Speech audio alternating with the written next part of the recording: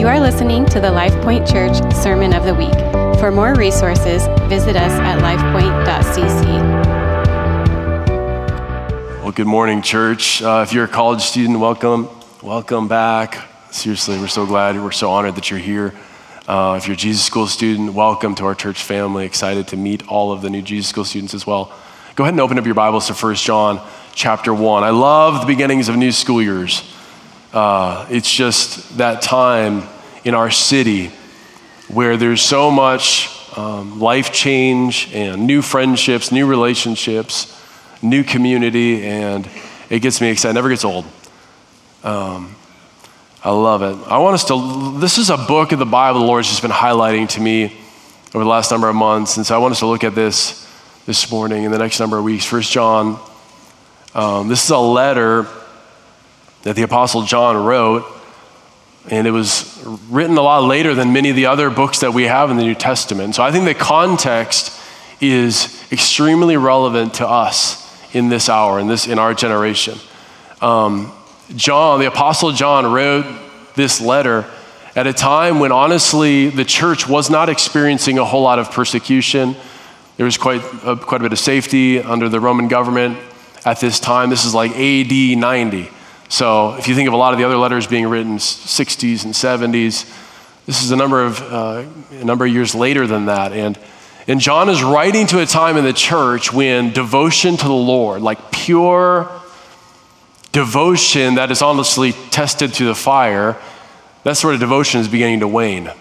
And there are many voices within the church. So if persecution doesn't exist, the other forms of attack that the enemy plants within the church is attacks aimed at the person of Christ. And so we see at this time that the Apostle John is writing, he's writing to a time when people are beginning to question, or at least stoke questioning in the hearts of believers, that they can maybe change the gospel to be something altogether different. And there's kind of 2 points of attack. One is an attack on the centrality of the cross of Christ, and another is the incarnation. These two things that if we get rid of the cross of Christ, or if we get rid of the seemingly foolishness of the incarnation, maybe Christianity will be more acceptable by society. Maybe people will be more accepting of Christianity.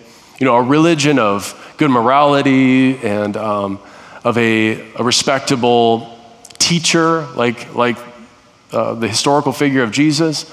Maybe then more people would flock to Christianity, and these voices began to spark up all across the ancient world of this time. And so the Apostle John, this one of whom walked with Jesus, sat with Jesus, sat at his feet. Jesus washed his feet. The one who saw the resurrected Christ, who saw the wounds in his hands. He is the one who writes this letter with a fiery conviction of the true and real Jesus Christ. And that's the essence of our faith. Without that, we don't have a faith. Then we have a religion, which is hollow and empty and void of any power. And so that's why Paul is writing with so much zeal, and so much boldness and so much passion, because everything hinges on the person of Christ, and specifically the fact that God really did come in the form of a man. He really came in the flesh, and he really died on a cross. And what is foolishness to the flesh, foolishness to the world, is the very power that saves us. Amen. So I want us to look at this. If you're taking notes, you can title this message, Jesus, our invitation. Jesus is our invitation to a life that God designed for us, a life that is both eternal, but in this life is the only source of joy and fullness. And John 10:10, Jesus himself said that the thief comes to steal, kill, and destroy. But I have come to give life and life abundantly. He is pointing to eternal life, but Jesus is also talking about the abundance of life in relationship with him that he offers to us with him, through him. So I want us to look at Jesus as our invitation this morning in 1 John chapter 1. Let's just pray before we open up God's word. Lord, you are evidently here. It's been so clear this morning, your presence, and we thank you for that. May we never take that for granted. May we never treat that as a little thing. Lord, that's everything to us. You are our everything.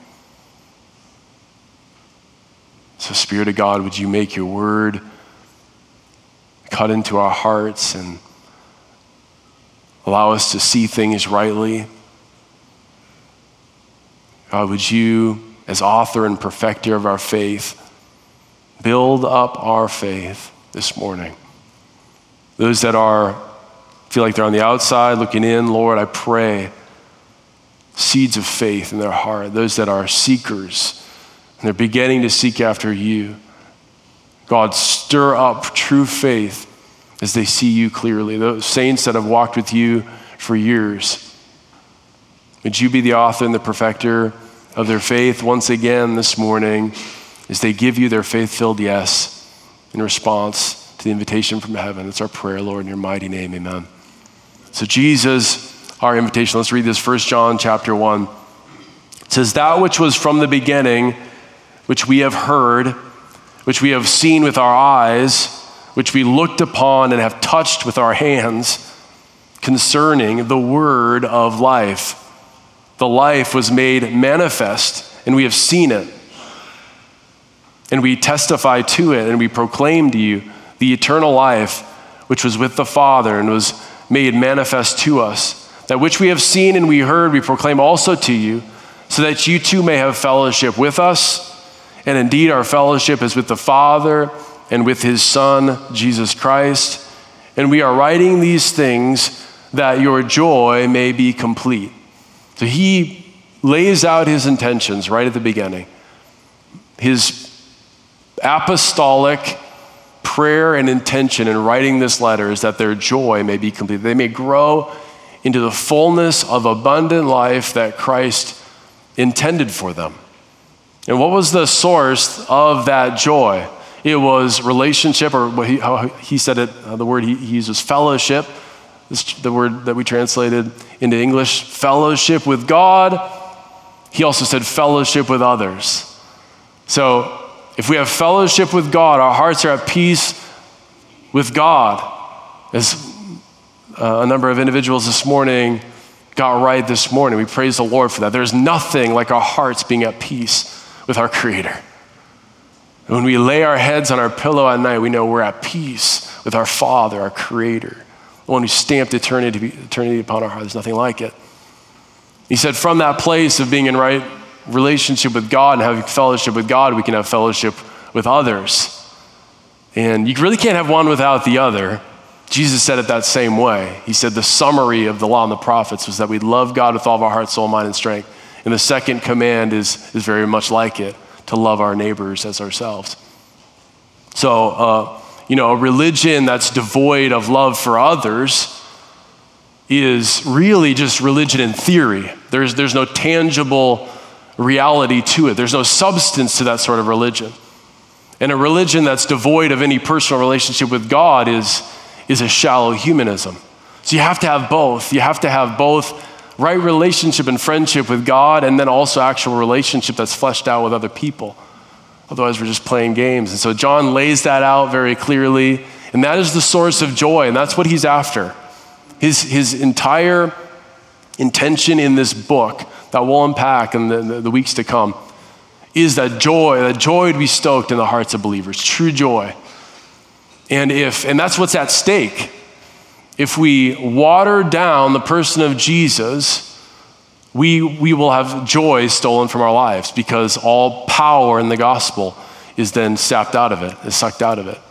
You have to have the exalted Christ in his fullness there for there to be any power that actually translates to our life Monday through Saturday, outside of a Sunday morning, right? It has to be the exalted person of Jesus Christ. And so he says this eternal one stepped down into history and into humanity. That one I was with, and I touched him. I saw him with my eyes. He says, I want to proclaim that to you. And that's what he will expound on in the chapters that follow. He says that word of life that was made manifest. I call this word of life the invitation from heaven. The invitation from God himself to us, the person of Jesus Christ. John calls it the word of life. And I see so much packed in to those three words, word of life. You think John here later in his years, some of his brothers in Christ, fellow disciples, have given their life for the gospel. He's seen the church rise, and he's seen the church begin to decline. You can sense in his heart this summary of all of these descriptors of the person of Jesus in those three words, word of life. And I want to unpack that for you this morning. I believe John, being that he walked with Christ, he lived with Christ, he touched him with his own hands, had a great depth of insight into the life that Christ invited us into. And I want to unpack that to you this morning. I think there's several descriptors. This is not an exhaustive list, but I believe there's 8 descriptors of the word of life that I want to convey to you this morning that I feel like are found throughout the New Testament. And I'm not saying John explicitly meant when he said word of life, but John as apostle and one who was so familiar with the sayings of Jesus and the teachings of the early church and the apostle would have had in his mind's eye when he conveyed this word of life made manifest in the person of Jesus. And so the first descriptor of the word of life is the word of God. The word of God. This is the word not from man or from humanity, but from God himself. This is one of the most common descriptors of the revelation of what God is like. It's the word of God. So this word of life is the word of God. And let us never get that construed. We're not receiving words of man, but words from God himself. And that's what Jesus came to bring. He didn't speak on his own authority. We talked about that a couple weeks ago. He spoke by the authority the Father placed upon his life. This is the word of God. And it's that word from God that transforms our life. Not a word from a man, not a word from me, not a word from your favorite voice online. It's a word of God that transforms our life and realigns us for the purposes of God and what he designed us for, which is joy, that our joy would be complete. In Hebrews chapter 4, we read this a couple months ago. It says the word of God is like a double-edged sword that pierces into our hearts. It's living and active. That's the word of God. It comes from the divine heavenly place from God himself. The second descriptor of this word of life is the word of the Lord. We find this throughout the book of Acts. This is actually one of the favorite ways they refer to the word. It's the word of the Lord. This is referring to ones who honestly walked with Jesus as Lord.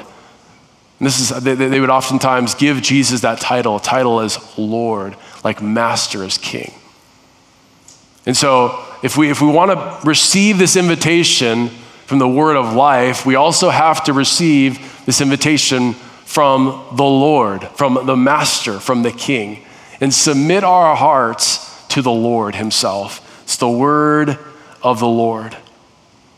Third is the word of the kingdom. You find this in Matthew chapter 13. If anyone hears the word of the kingdom, and then the enemy comes and snatches it away. Jesus uses that descriptor of the word of the kingdom in the parable of the sower. So it's the word of the kingdom. This is a word from a kingdom, not of this world. A culture and an ethos and a value system that is not like the value systems of this world. It's a kingdom. And let that stoke some purpose in your heart. If you are bored in your Christianity, if you're struggling with depression, respond to the invitation from the Lord, which is a word of the kingdom. It's a word from a kingdom that stokes eternal purpose upon your life. There's no reason for us to be bored in Christianity because we've received a word of the kingdom. And in this kingdom, we have an inheritance, we have a purpose. You're not meant to sit on the sidelines. You're not lesser than your brother or your sister in Christ. You are called into the game. What good news is that? Amen? You have a purpose upon your life. I'm finding so many people reaching out because they're struggling with depression and a sense of despair, a sense of hopelessness. This is the answer. The answer is a revelation of the kingdom upon your life. You have an eternal purpose upon you. Every single day you have a reason to wake up because you have the one who's going to give you an assignment. You have the one who has an agenda for you.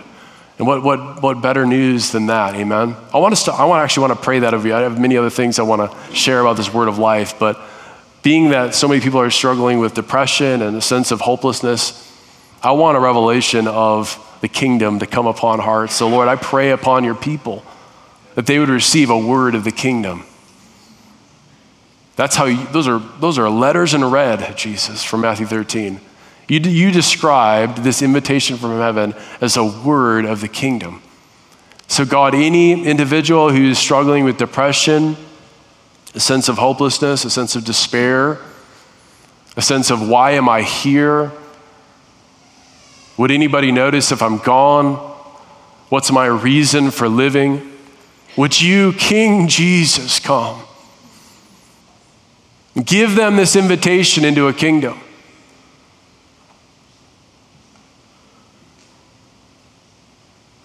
Put a purpose upon their life.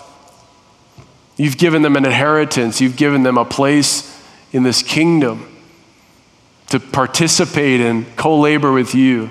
So God, would you do it in this day? Would you do it today? In your precious name, amen. It's the word of the kingdom. It's the word of God. It's the word of the Lord. It's the word of the kingdom. Fourth is a word of grace. Acts chapter 14, verse 3. This is actually on the screen. Can you put that up there? Acts chapter 14, verse 3. So they remained for a long time speaking boldly for the Lord, who bore witness to the word of his grace, granting signs and wonders to be done by their hands. So there's the word of grace that was imparted to the church, the early church in Acts chapter 14, for them to perform signs and wonders, to actually have something tangible to give to a world that desperately needed it. That's the invitation that's given to us in this word of life. It's a word of grace. We experienced that this morning. Newness of life, mercy, the compassion of the Lord, and that's what we offer the world. But we can't offer the world what we ourselves haven't first received. So you have to receive the grace of the Lord for yourself, then you actually have something to give to the world. So you have to receive that invitation from heaven, that word of grace spoken over you from the Father, and then you can freely give it to the world around you. Give that word of grace and praise God that it's accompanied by signs and wonders and miracles. I pray that would only increase in our day. Amen. Fifth is this, the word of salvation. This is a common descriptor in the New Testament of this invitation from heaven, of this word of life. It's the word of salvation. That God comes and saves. He saves us ultimately from the enemy. He saves us from an eternity separated from him. He saves us from ourselves, right? And he sets us free. That's such good news, and that's a message that gets downplayed in our modern age. The Lord saves us for something and from a whole slew of bondages and brokenness that hound us and try to shackle us over a lifetime. The Lord saves us from those things. That's the word of salvation. That's the invitation from the Lord. 6 is the word of the cross. 1 Corinthians chapter 1 says the word of the cross is foolishness to those who are perishing, but for those of us who are being saved, it's everything. It's the power of God. Amen. So it's the word of the cross. I can guarantee you that the Apostle John had a vision of crucified Christ when he talked about the word of life. This one in whom, because he said he saw him, he touched him. For him, that he was contending for a revelation of the crucified Christ in the church in that hour, and that's his living prayer to this day, is that the church would have a vision of the word of the cross. We'd receive that invitation, and we cannot have a Christianity any other way. So you cannot avoid the cross, otherwise you don't have Christianity. That's uncomfortable, I know. The idea that God himself would come and surrender himself on a cross. It looks like defeat. But obviously we know the other side of the cross. We know he rose from the dead. So it's actually the wisdom of God. It's the wisdom of God that he would come and lay himself willingly down on our behalf to be the substitute. That's the justice of God. It's the love of God. And that's the word of the cross.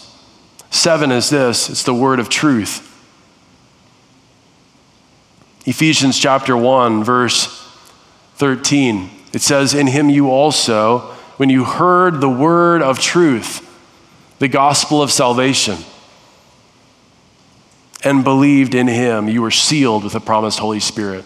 That's what Paul says at the beginning of his letter to the church in Ephesus.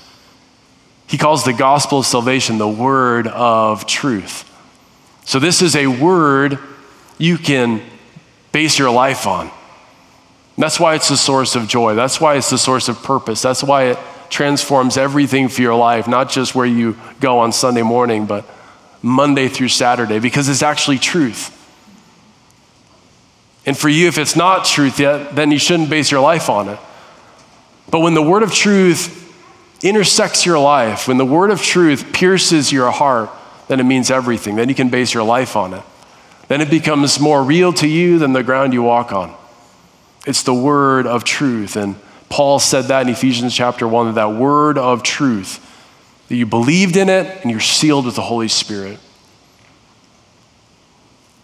8, the final invitation from heaven of this word of life is the word of righteousness. In Hebrews chapter 5, the writer of Hebrews describes this invitation from heaven as the word of righteousness. In that context, he's actually talking about us being matured into the likeness of Christ. So it's this word of righteousness that's actually forming us into right living, which is Christianity.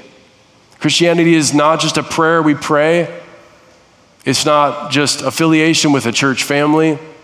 It is a life with Jesus that's forming us into something. And that's what the word of righteousness is. The word of righteousness is the word from heaven that we can live differently, that there's a better way, that there's a right way, and we want to submit ourselves to that and lean on Holy Spirit to empower us to do that. That's the word of righteousness. That's the invitation of heaven. And I wanted us to really kick off this school year and all that the Lord, I believe, is doing right now by responding to the invitation from heaven to this word of life. Would you all stand in this place? I want us to respond to the Lord. I just want to end by pointing us to a passage in Matthew 22. The invitation has been given. Over the last 2,000 years, the invitation has been given and is continuing to be given. The Lord is so relentless in his love that he is extending this invitation for us and to us, that we would step into a life with the Lord and experience what he created us for. And in Matthew 22, Jesus gives us this picture of this hour that we live, this hour where the invitation is being given. And he describes it like preparations for a wedding feast.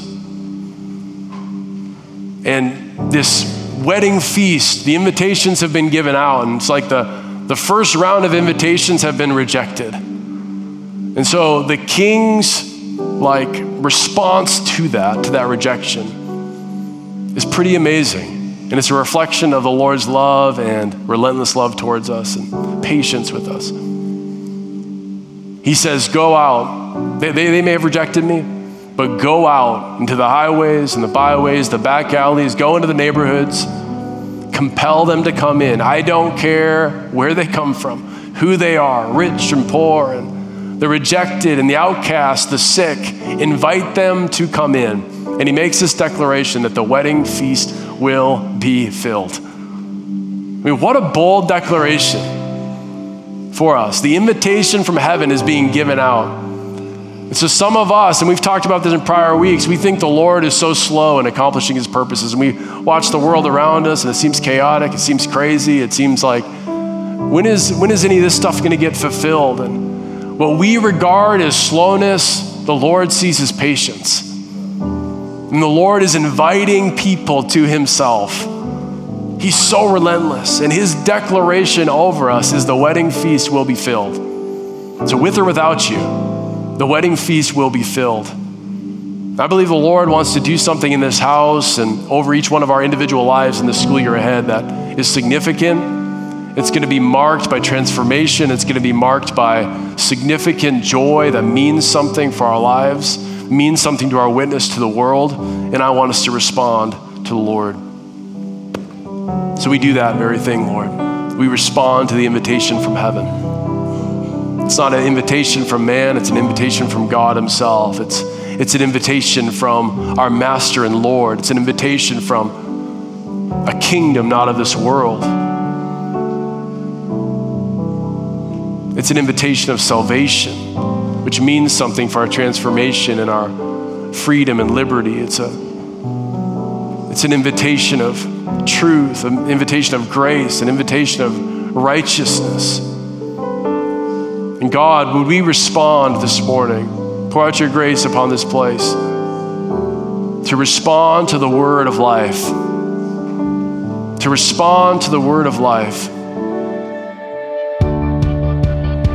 This has been the LifePoint Church Sermon of the Week. For more resources, visit us at lifepoint.cc.